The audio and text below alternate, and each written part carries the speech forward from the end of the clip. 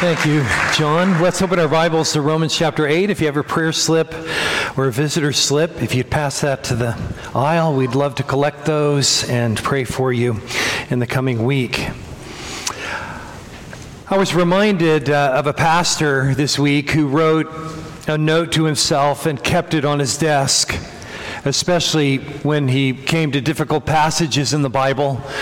It was written in all caps. You are required to believe, to preach, and to teach what the Bible says is true, not what you want the Bible to say is true. So I was reminded of this note as we lollapalooza into Romans 8, 29 through 30, as it speaks of God's foreknowledge and predestination, and from predestination come the doctrines of election, reprobation, which is the teaching from Scripture that God, the elect anyway, election, chose the elect believers from the foundation of the world.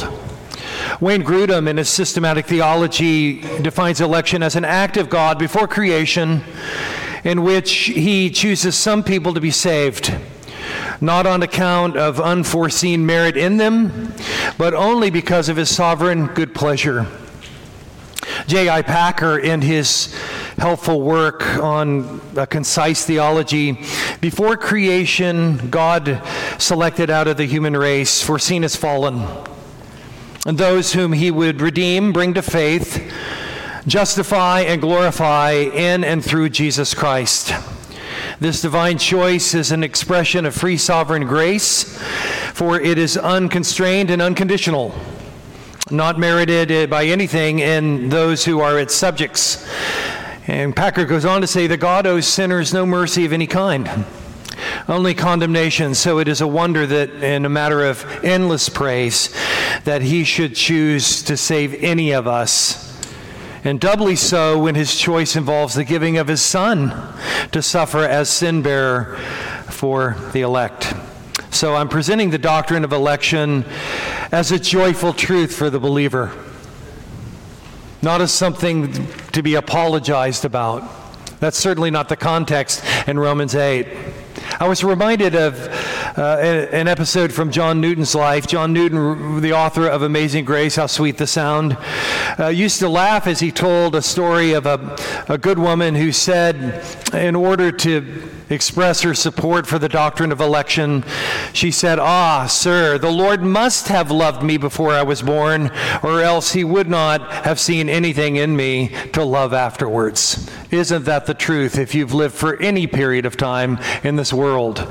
Newton went on to say, "I'm sure it is true in my case," and he was a foul-mouthed slave trader who loved his sin to the max.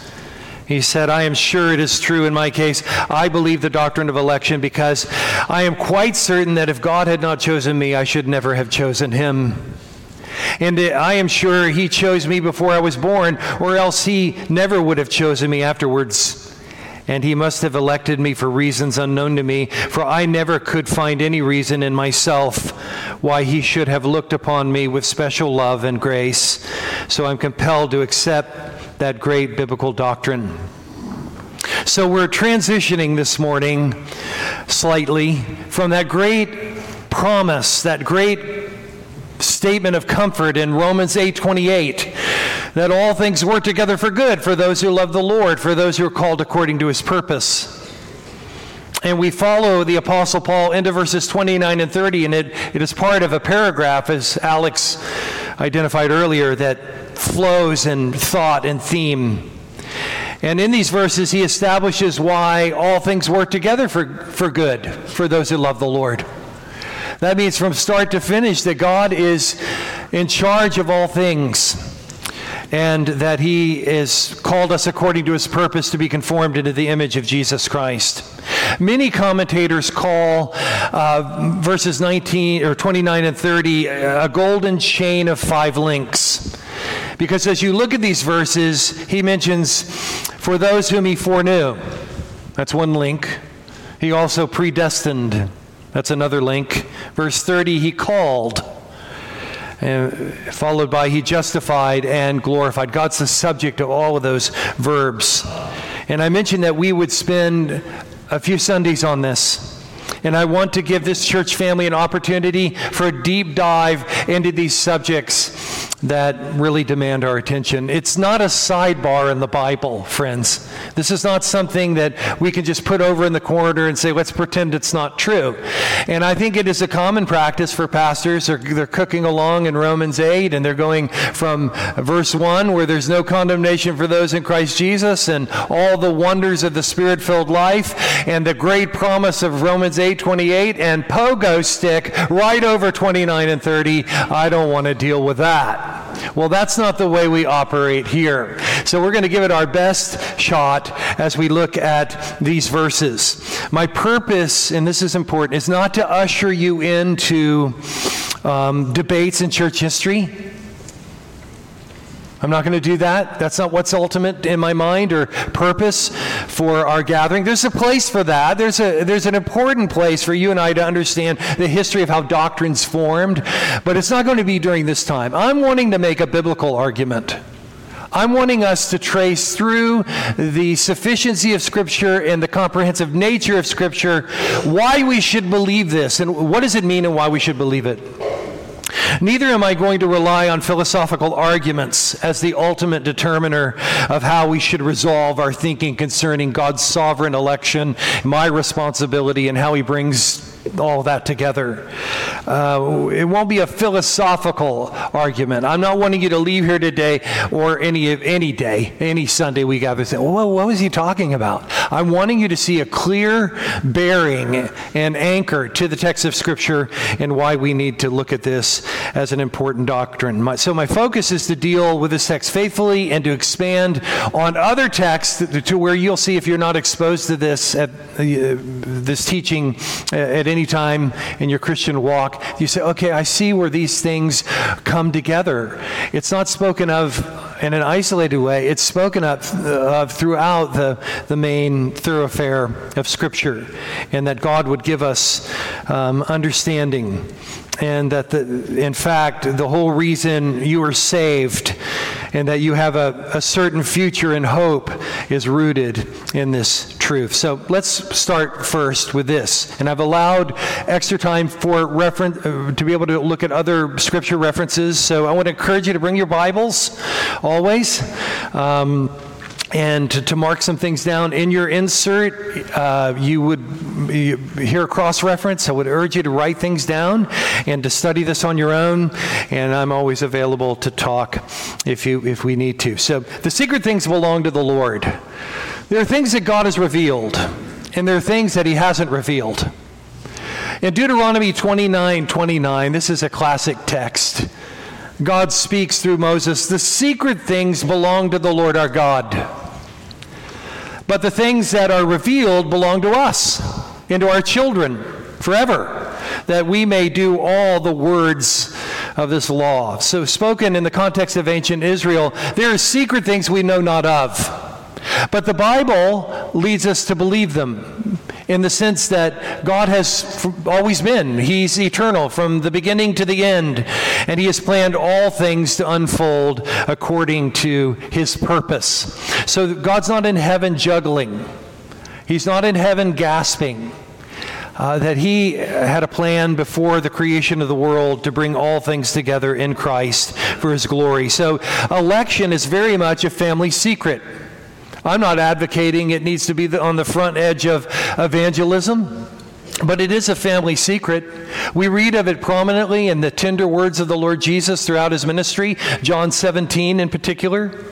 We read of it in the letters of the apostles, and it is spoken of in such a way that we should receive it. This doctrine is not the front edge of evangelism, but it is important. Now, here's an interesting thought.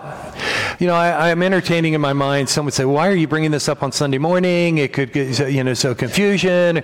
I would just remind you that this letter to the Romans was written to the church at Rome, and they were new believers, relatively.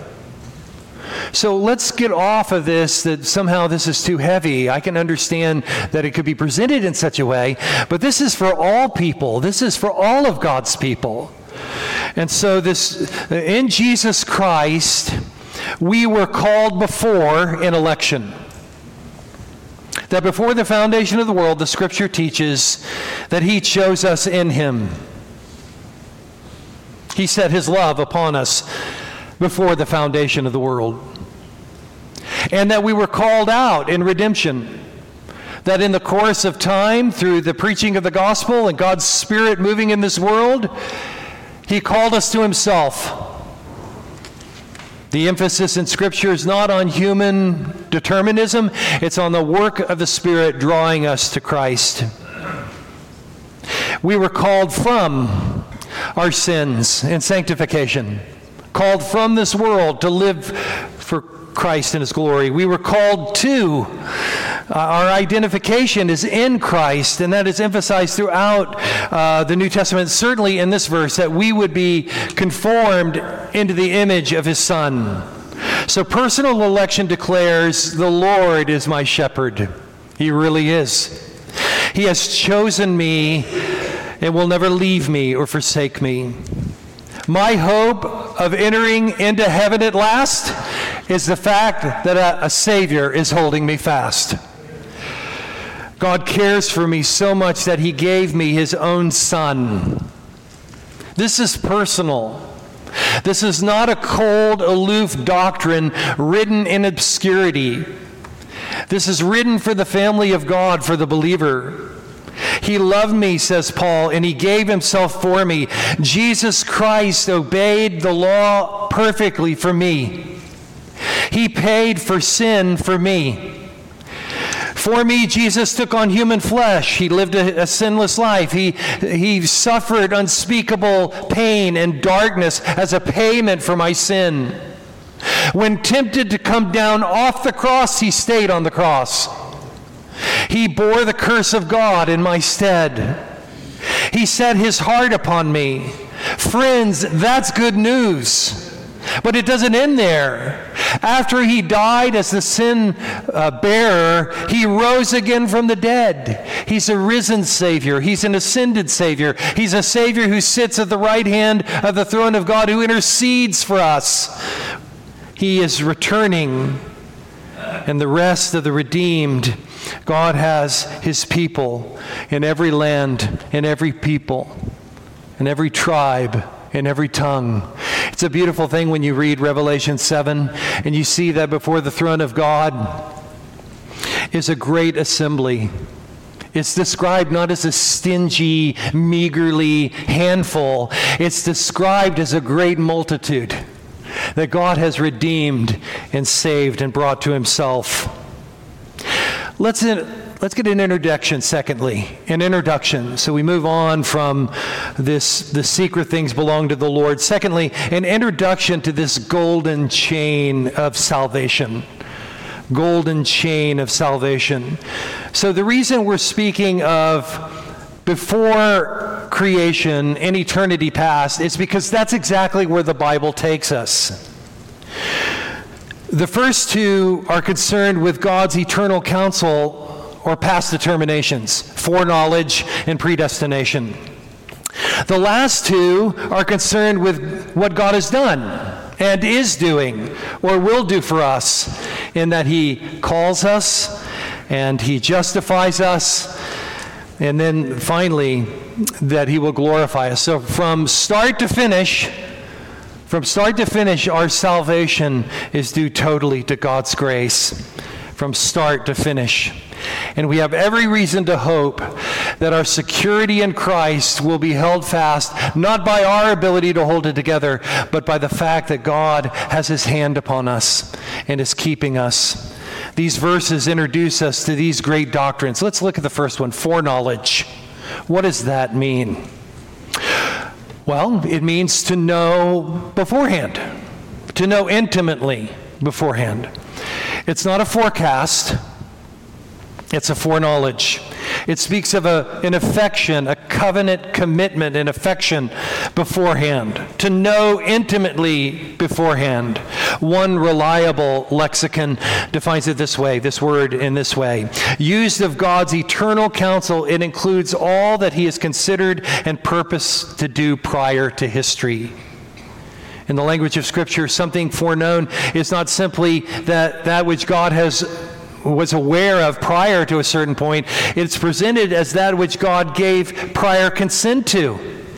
Hence, this term is reserved for those matters which God favorably, deliberately, and freely chose and ordained. So some have argued that this verb, to foreknow, means this, that God somehow looked down the corridors of history with his divine binoculars and saw who would believe and who would not believe.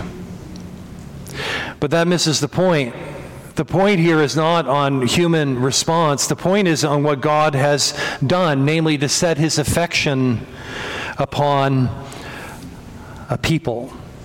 It's linked to the Old Testament word to know, yada, which is a reference to God's covenant relationship, the most intimate relationship you could know. It's used to describe Adam's relationship with Eve, that Adam knew Eve in the most intimate way that a man could know a woman. Adam knew Eve. And with regard to God's foreknowledge, it's emphasizing that personal and covenantal affection. Listen to a couple cross-references. If you want to turn, you can. Jeremiah 1:5. Jeremiah begins his prophecy with God's call on his life. And it says in Jeremiah 1:5, "Before I formed you in the womb, I knew you." Now, we know that God knows all things. But with regard to this kind of knowledge, this is speaking of his covenantal commitment and love to redeem and to save. Before I formed you in the womb, I knew you. Well, how could that be? Well, it's because he's God and we're not. But this was Jeremiah's calling. "And before you were born, I consecrated you. I set you apart for my purpose. I appointed you a prophet to the nations before you were born." So the passage is not merely saying that God foresaw. God didn't look down the corridors of history and say, "Hey, there's Jeremiah. He might be a good prophet. Yeah, I see that he'll respond accordingly." That's a forecast. God doesn't forecast things. He foreknows things. They come to pass, and nobody feels like they've been violated. In Amos 3:2, that's another cross-reference. Amos 3:2, it says, the prophet Amos, what a wonderful prophet he was. He was a fig picker. And he would show up at Bethel. I always picture Amos wearing a cheap polyester suit, showing up to Bethel to preach. He was a fig picker, a tender of figs. But he was a prophet of God. And he thundered one day, "You only have I known." God speaking through Amos to Israel. "You only have I known of all the families of the earth. Therefore I will punish you for all your iniquities." What does that mean? Well, you just look at God's election. It's all through the Bible. It's all through the Bible. In Amos 3:2, God's knowledge of Israel. He chose Israel. He chose Israel. Of all the nations of the world, Moab and Edom and the Philistines and so forth, the Egyptians, he chose Israel to be his covenant people. So foreknowledge means that salvation has its origin in the mind and the eternal counsels of God, not in man. It focuses our attention on the distinguishing love of God, according to which some persons are elected to be conformed to the character of Jesus Christ. John Murray, in his commentary, says, even if it were granted that to foreknew means foresight and faith, that God saw faith in people, which I don't think that's what it means. It is certainly true that God foresees faith. He foresees all that comes to pass. The question would be simply, where did that faith come from? Which God foresees. Where did it come from? And the only biblical answer is that faith which God foresees is the faith which he himself creates within us. We sing that truth, you know. "I know not how this saving faith to me he did impart, or how believing in his word wrought peace within my heart." We sing those things, that our faith is even a gift based on the foreknowledge of God. Now, let's move on to predestination.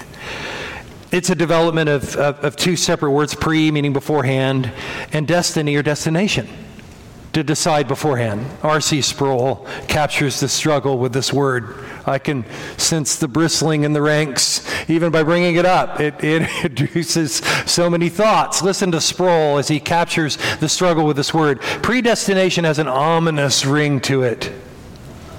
It's linked to the despairing notion of fatalism, and somehow suggests that within its pale, we're reduced to meaningless puppets. The word conjures up visions of a diabolical deity who plays hateful games with our lives. We seem to be subject to the whims of his horrible decrees that were fixed and concrete long before we were born. Better that our lives were fixed by the stars, for then at least we could find clues to our destiny in the daily horoscopes. I hope you don't see it in that light. That's certainly not the way it's presented in this text. The word simply means to mark out one's destiny, to determine a person's destiny beforehand, which flies in the face of everything we know culturally. We are so informed by our civics, and our civics often creeps into our theology, and we love to boast that we're a government by the people and for the people. We've never had to be under a sovereign king. And so I think the issue for many of us culturally, and it's not just unique to, I think it's a human problem, not just an American problem, is that we want to be in control. But we'll see in just a little bit that that's not a comfort. That's not hopeful. So foreknowledge means to fix one's love upon or elect. It does not inform us of the destination to which those chosen are appointed. That's what predestination does. And God does this by calling, by justifying, by glorifying those chosen. Martin Lloyd-Jones had an interesting observation on this word predestination in his commentary. And the word predestination has within it the word horizon. And the horizon is a dividing line, marking off and separating what we can see from what we cannot see. So Lloyd-Jones says everything beyond the horizon is in one category, and everything within the horizon is in another. So Lloyd-Jones offers that what the word signifies is that God, having foreknown certain people, takes them out of the far-off category and puts them within the circle of his saving purposes. We are called, according to his purpose, to be conformed to Jesus Christ. Third chain in this golden link, a golden chain of 5 links, called. To say that everything works together for good to those who love God, those called according to his purposes, verse 28 says, both phrases are describing the root of that love, which is found in God's purpose and calling and salvation.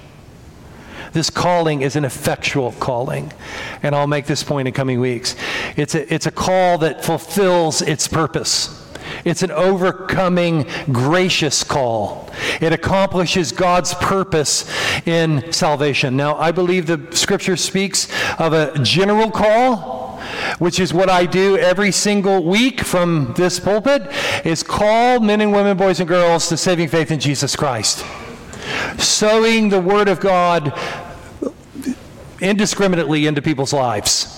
So any thought of election or predestination where you begin to size people up and say, I don't think they're elect, or I don't think they're predestined to salvation, is ruled out of order. We're not called to do that. We're called to make Jesus Christ known by our message and by our lives.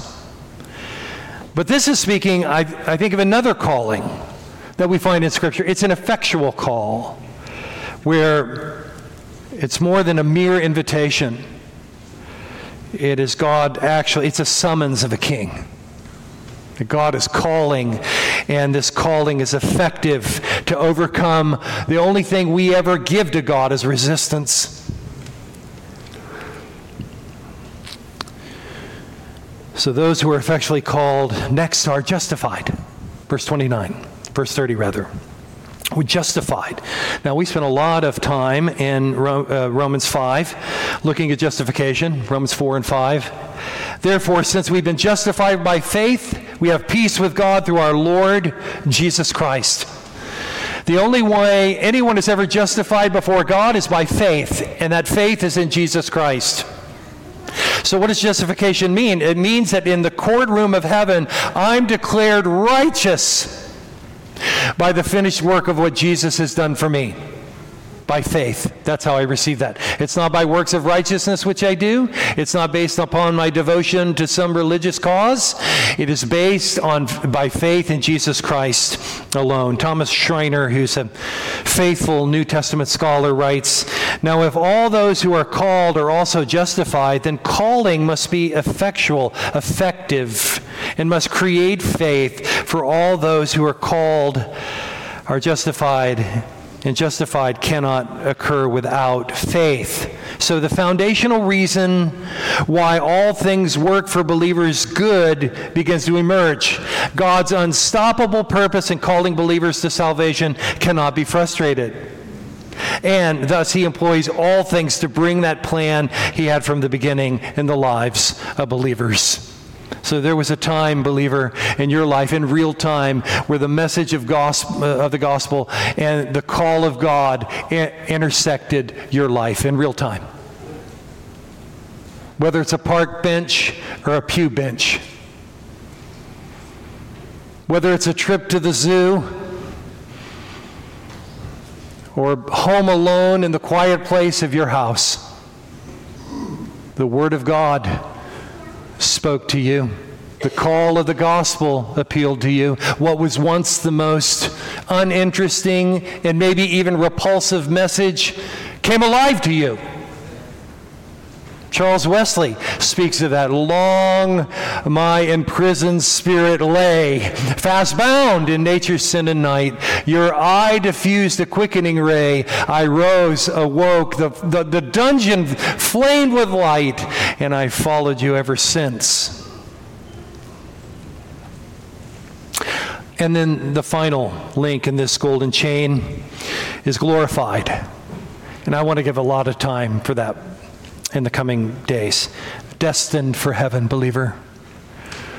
Glorified, resurrected bodies. Saved to sin no more. Kept in Christ by the power of God and the plan of God. That the faith that saves is a persevering faith. Glorified. Now, I mentioned this in our last time, I believe. Why would he write of our future glory in the past tense? It's in the future. You would think he would say, and we will be glorified. But he writes of this in the past tense. What's going on there? I think behind it is, so certain are the plans and promises of God, you can speak of it as already being done. That's our destiny. Now, a little practical processing here that I hope will be helpful. How should I regard that golden chain? How should I regard God's election and God's choice? I find it really interesting in our text that Paul doesn't begin with, "Look, I need to apologize. I need for you to forgive me for bringing up a few things as I write this letter to you. I know they're uncomfortable and you might not want to hear them." You don't hear any of that. He goes from the greatest promise, one of the greatest promises in the Bible, to this golden chain of why that's true. So how is the doctrine of election mentioned in the New Testament? In my appeal to you, and remember, we're not going into 16th century arguments. We're not going into philosophical debates. This is a biblical conversation. And I'm wanting you to answer this question with me. How does the New Testament present the doctrine of election? And I want to give you 3 reasons, all from the Apostle Paul. One is it's a reason to praise God. It's a reason to praise God.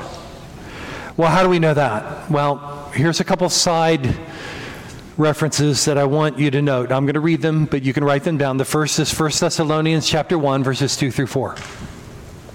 And Paul, in the course of writing the introduction to his letter to the Thessalonians, says this of them. He loved this church. They were good to him. They were diligent, faithful believers. He says, "We give thanks to God always for all of you,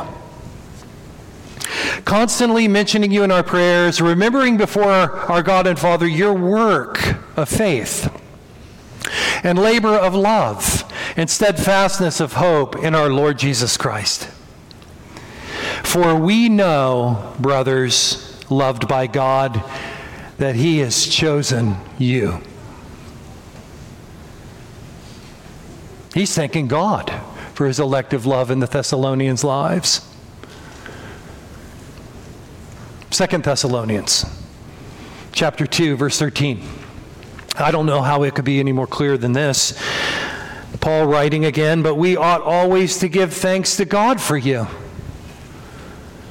brothers beloved by the Lord, because God chose you as the first fruits to be saved through the sanctification by the Spirit and belief in the truth. To this he called you through our gospel, so that you may obtain the glory of our Lord Jesus Christ." He has chosen you, not in boasting, but in humble praise to God. Any view of election that causes one to be puffed up, braggadocious, arrogant, is a contradiction in terms. It should bring us to the dust. But I also think it should keep us from attitudes that aren't represented in Scripture, namely an apologetic tone for how this is spoken of. Another way it's presented in the New Testament is it's a source of comfort. What do you mean? Well, I've referenced verse 28 several times. We've spent 2 weeks on it in our preaching. So sort of coming right out of this comfort, all things work together for good for those who love God, those called according to his purpose. How could that possibly be true? And the answer he gives is through God's calling, God's foreknowledge, his predestined electing love in our life. And notice how he closes Romans 8. Verse 35, "Who shall separate us from the love of Christ?" And then he goes into a whole list of horrible things: tribulation, trials, distress, persecution, famine, nakedness or danger or sword. And he closes that in verse 39 by saying, "Nothing will be able to separate us from the love of God in Christ Jesus our Lord." What's our hope of that being true? Is that from start to finish, our redemption and our lives are in his hands. Now, here's one, and it's a third one this morning, a third reason we should, or how we should view the doctrine of election. It's a source of thanksgiving, it's a source of comfort, but I want you to notice how Paul mentions this in 2 Timothy 2, verse 10. It's an encouragement to evangelize. And this would be an important point in my argument, is that any view of predestination or election or pre-creation thoughts that somehow excuses someone in their own mind, excuses them from being a witness, living the Christian life, needs to be ruled out of order. Our election is to Jesus Christ. So Paul said this was an encouragement to evangelize. In 2 Timothy 2:10, listen to this text. "Therefore I endure everything for the sake of the elect." What sort of things, Paul? Well, all that he's outlined before. Dangers and tribulations and trials and beatings and sufferings and nakedness and hunger. "I endure all things for the sake of the elect, that they also may obtain the salvation that is in Christ Jesus with eternal glory." Friends, that fueled his evangelism. I must go to Galatia. I must go to Athens. I must go to Thessalonica. Why? Because God has people in those cities, and they need to be redeemed through the preaching of the gospel. I find it interesting in the book of Acts, two key references here. In Acts 13:48, we find Paul and Barnabas, they're preaching in Pisidian Antioch. And this is how Luke describes their ministry.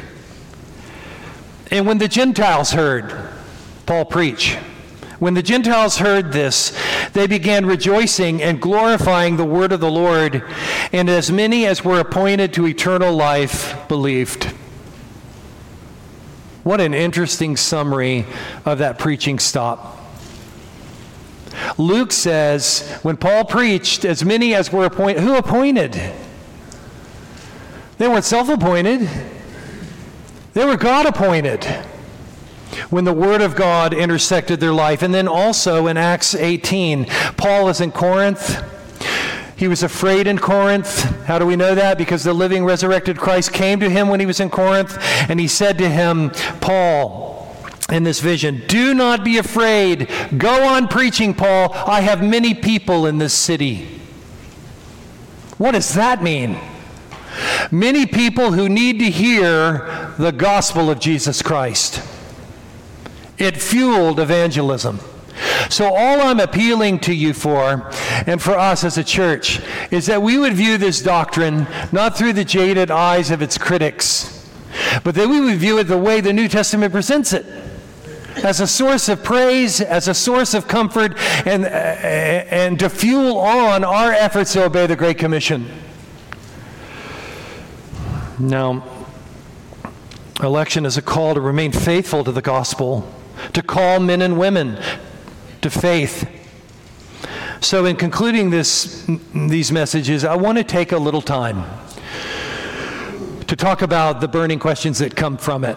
Because I know there's a lot of, I hear it. And I just, maybe this is your first thought of even entertaining this. I understand. This is the struggle everyone has. John MacArthur has said, I don't think I do a question and answer session anywhere in the country or in the world where someone doesn't ask about the doctrine of election. They can become an unhealthy fixation. I'm certainly not wanting that to be the case. This is through the normal teaching of the book of Romans. And so maybe the first question would be, it's not fair. It's not fair. And behind that is we're really demanding that God save everyone. Would it be unjust for a kind and merciful man with the resources and the authority to go to 300 prisoners on death row and pick out 100 of them and say, I'm going to rehabilitate you, come with me and I'm going to make you a new man and I'm going to take care of you in every way. I'm going to give you a new life, a new job, a new home, a new family, new friends, and pull them away from death row? Would it be unjust to the other 200? Not at all. 300 deserve to die. 100 being saved from death is a sign of mercy. We deserve to die, friends. I think that's part of the struggle here, is we think that we deserve it and minimize the effects of sin on the human family. And here's the rub. Again, here's the bone in the throat. In our thinking, we feel that God owes us this, and he doesn't. When sinners are chosen by God, it is a personal love. It is an intimate love, and no other explanation can account for it. And we see it all through the Bible. Track with me on this. God loved Abel. Cain followed the darkness of his heart. God loved Noah. 8 were saved, Noah and his family, in a cataclysmic flood. The world sinned itself into judgment. God loved Abraham and his family. The rest were left in their unbelief and idolatry. Abraham had 2 sons. God bypassed Ishmael, who sinned himself away. And he chose Isaac. And Isaac had 2 sons. And Jared did a masterful job in presenting that to us in 2 sermons this year. But God chose Jacob. Even before they were born. Even before they did anything good or bad. Rebecca's saying, I've got a civil war going on here, Lord. What's happening? There are twins. And you have 2 nations in your womb. And the older will serve the younger. God chose Jacob, and we never would have. And Esau sinned himself away. God chose Israel of all the nations of the world. It was his prerogative to do so. And so if we're nourished on liberal fairness doctrines, this is really going to be a hard thing to work through. Secondly, beware of building false scenarios in your mind that don't exist. Let me give you a couple. At the judgment, someone's saying, I wanted to be saved, but God wouldn't let me. That'll never happen. That God calls sinners in salvation kicking and screaming against their will. That's not the picture presented in Scripture at all. And I would hold up to you Acts 9, write it down. Acts 9, 1 through 15. The conversion of Saul of Tarsus. He's on that road, friends. Why? He's got paperwork.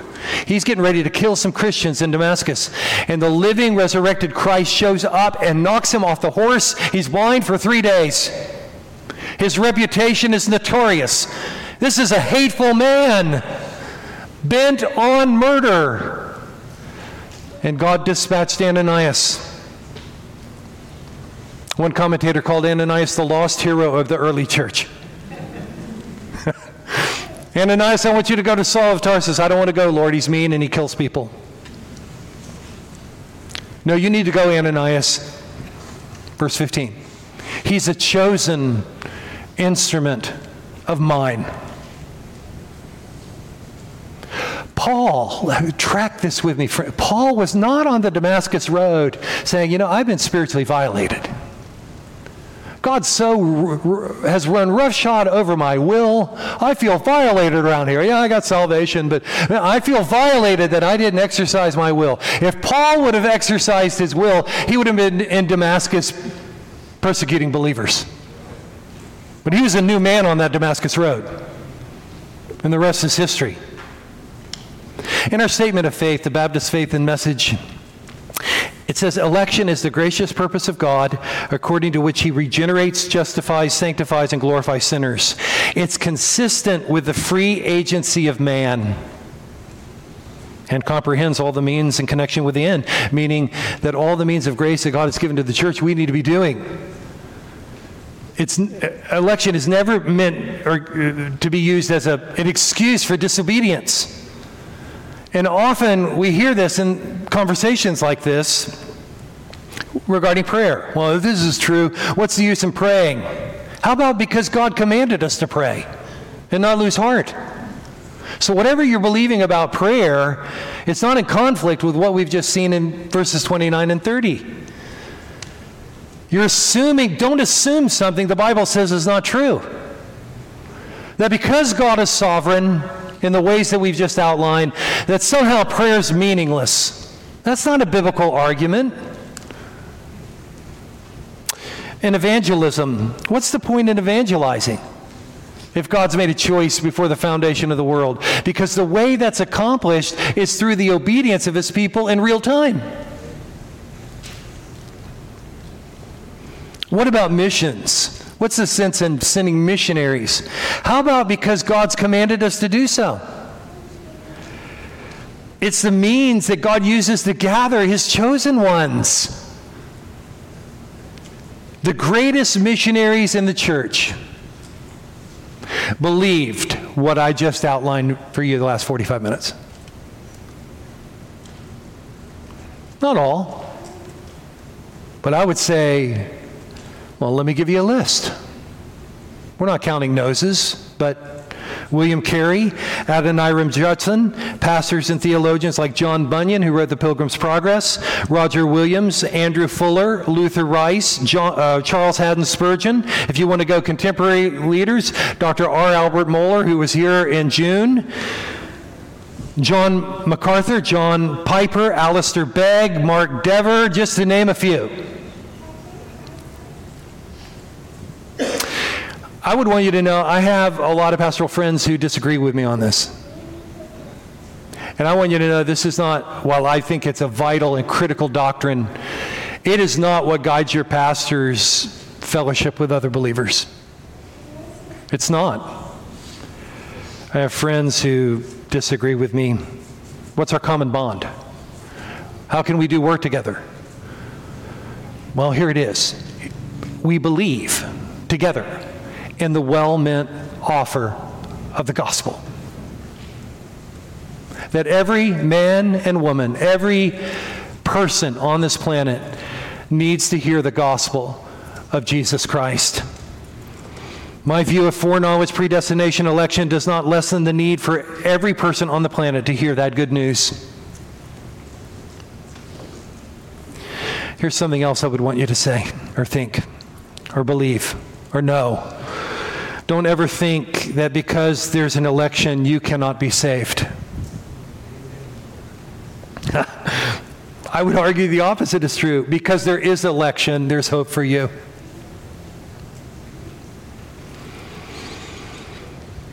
Because God can say to any sinner in real time, on October 22nd, 2023, whoever comes to me, I will in no way cast out. It is through the well-meant offer of the gospel that God fulfills his purpose. Charles Spurgeon said, you may disagree with the word predestination or election, but you'll never be able to erase it from your Bible. So how do you end a message like this? It's useless? No, it's very much filled with hope. I think a way to end a message on this from Romans 8, 29 and 30 is with the Roman road, which is often used in personal evangelism. Romans 3:23, all of us, the whole kit and caboodle of us, all of us have sinned and fallen short of the glory of God. We share that in common. We don't have to be taught to be sinners. We begin living in this world, and that's our nature. Those are our choices. All of us have sinned and come short of the glory of God. Romans 6:23, the wages of sin, just like with Adam, the wages of sin is death. But the gift of God is eternal life through Jesus Christ our Lord. It's a gift. You can't earn it. You'll never be able to deserve it. We receive it by faith. Romans 5:8, God demonstrated his love for us, and that while we were yet sinners and rebels and lawbreakers, Christ died for us. He died for us. So how do I receive this gift? And how does his death affect my heart? Romans 10, 9 and 10.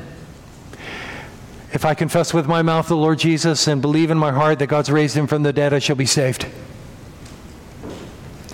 For whosoever calls on the name of the Lord shall be saved. Do you want a Savior? Do you see yourself in need of a Savior? Have you become convinced that you can't save yourself by all your efforts to do good works?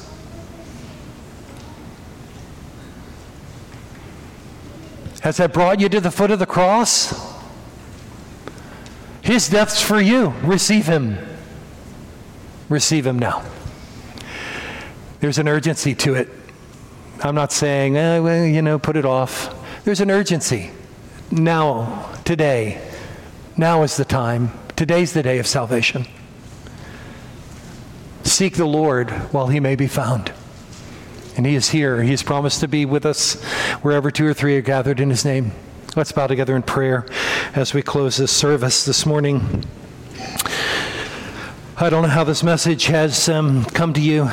Maybe you see yourself in need of a Savior, and that is fully possible through the work of God from the beginning to the end. And you're called, you are summoned to believe on the Lord Jesus Christ. We're here to pray with you, to be a good church home for you.